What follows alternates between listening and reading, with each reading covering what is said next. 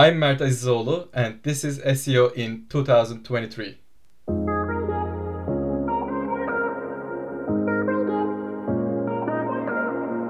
Mert, what is your number one SEO tip for 2023? Actually, the main logic of SEO has always remained the same, but my number one SEO tip for 23 will be the content relationship between the search intent. Content relationship between search intents. Okay, so let's try and break that down. So, search intent, there's obviously different stages that people go through there as well. But let's try and unpack the content relationship that you're talking about there as well. So what do you mean by that?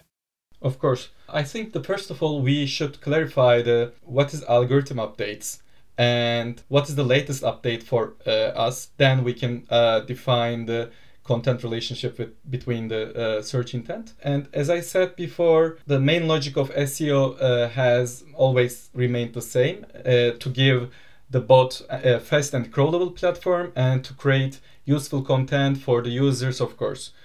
For example, mobile first SEO has become important with the increase in using the mobile devices, and EAT guidelines have become important for users to access the correct information. And also Core Web Vitals have become a part of our lives for users to access the correct information quickly with a good experience. Mm-hmm. And finally, with the increase in AI-based content, we met the helpful content update on the Google site in 2022. So I can say that the common point of those points is that the user can access the correct information with the best experience. That's why we need to pay attention to relationship between content and search intents. Okay, access the correct information with the best experience. So how do you know that you're creating the best information, the correct information for the right user? Actually, I have really good example for this one, and it's very basic one. For example, if you have a landing page that calculates something, you need to host a calculation tool in your landing page, in your content. And it is also important that your content mentions what is this calculation does and how it's used. So we need to explain the calculation details. We need to add calculation widget into the landing page because the users search for calculate something. So we need to give them the right information which is searching for. Okay. And do we determine that ourselves? Do we rely on software tools to actually tell us the intent, the likely intent that people are having? Or do we look at the keyword phrase and look at the SERP to see what's already ranking for that and determine the content that we write based upon that? Yeah, exactly. The search intent, the discovering the search intent based on the great keyword research. So first of all, you need to make your research very well. Okay, so what's your process for great keyword research? Of course, this is the roadmap for the finding the right search intent for your landing pages. You should start with the keyword research. Then you need to group all of your keywords. You can divide your keywords like transactional, informational, something like that. And in terms of determining which keywords to go for, though, right at the beginning there, how do you go about doing that? Do you talk to maybe customer service or sales teams over an organization, or have conversations with customers? Do you go straight to software tools? If so, what software tools do you recommend for keyword research? Yeah, actually, first of all, you need to know your target audience very well. Then you also need to know your direct competitors and side competitors as well, because you may know your direct competitors, but you need to check the SERPs, search engine result pages, for your site competitors from the SEO perspective. Then you can start with your keyword search by using some SEO tools like Ahrefs, SEMrush, or Keyword Planner. Yeah, I like how you're distinguishing competitors into direct competitors and site competitors. So essentially, direct competitors would be businesses that sell similar products and services to what you do. Exactly. And then site competitors, obviously, people are ranking on the SERPs for the keywords that you want to target, but not necessarily in the same business.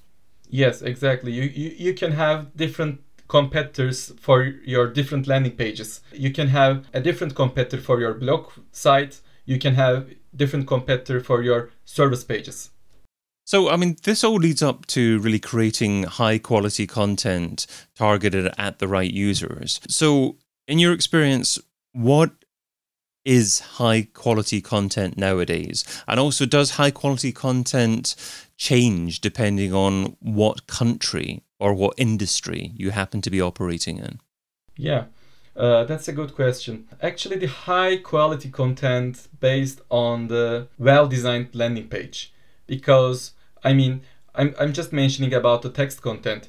You should support your content with supportive videos, supportive podcasts, or some widgets. You should follow the all steps to create a high quality content, and of course you need to pay attention to search intent, to exact landing page. Then you can have high quality content. And nowadays, as you know, AI based contents improving day by day. So Google launched a helpful content algorithm to detect them and to evaluate them actually. And I'm curious about the next year's and what's expecting us for the content creation part. I've spoken to many SEOs about AI content, and some SEOs hate AI content and would never consider recommending using AI content on any page in your website.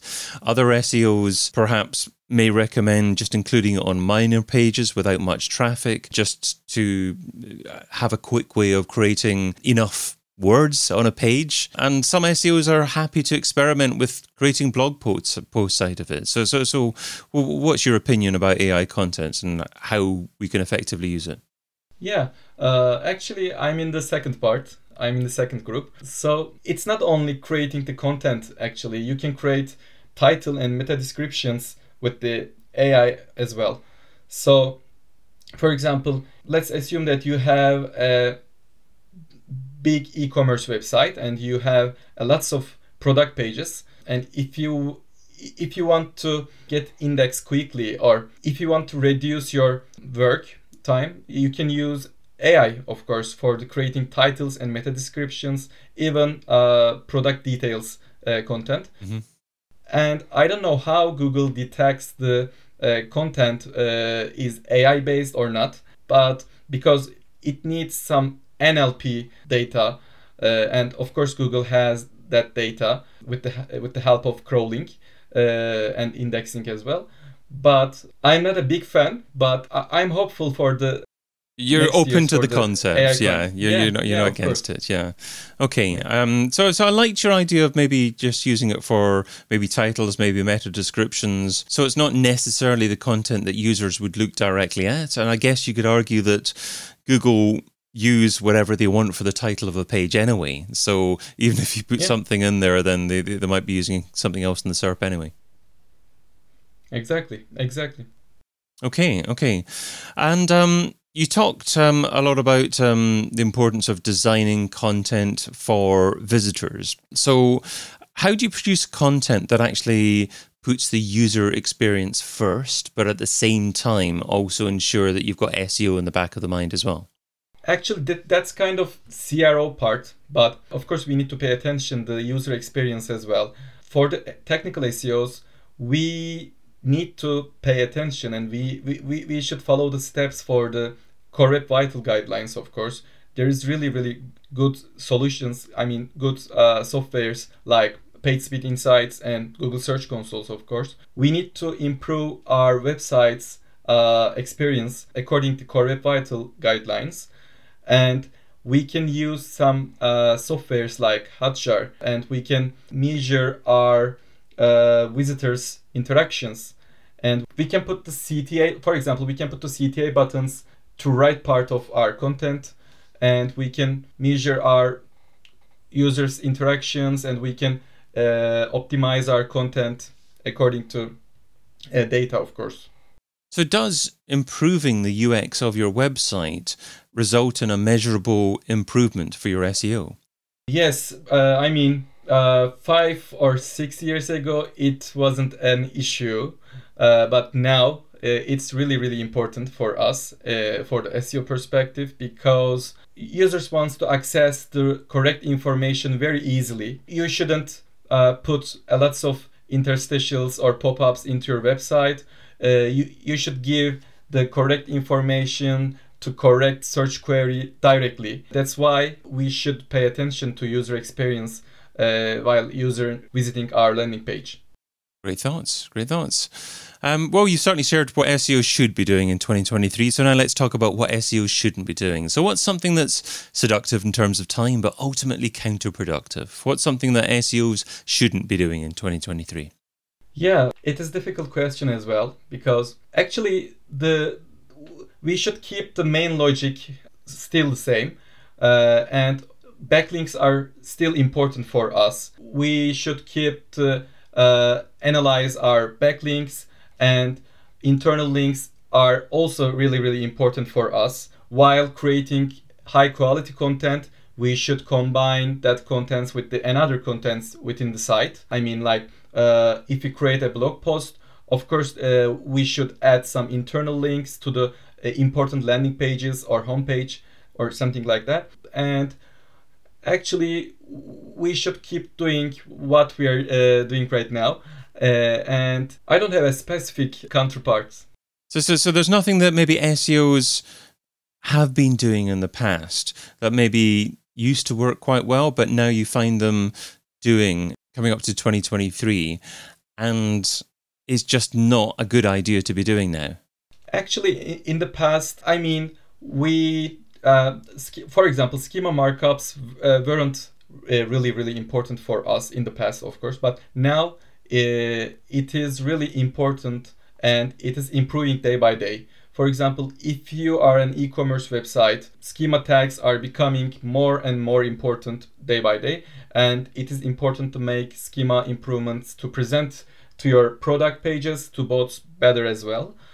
And in the past, we were thinking like the thin content means low word count, but in 2022, John Mueller has a statement about this one, and for example, he said that poor content isn't about word count. It's about relationship between search intent and landing pages.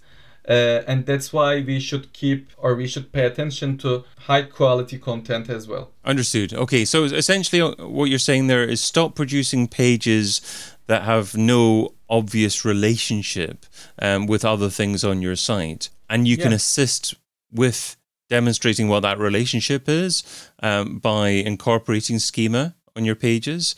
And certainly if you're an e-commerce site, you're making a mistake by publishing product pages without any markup data on them. Exactly. Basically, forget word counts and focus on the quality of content, and of course, support with the right schema markups. Mert Azizoğlu is Senior Technical SEO at SEO Sherpa, and you can find him over at mertazizoğlu.com. Mert, thanks so much for being part of SEO in 2023. Thanks for having me, David. Get your copy of SEO in 2023, the book, over at seoin2023.com.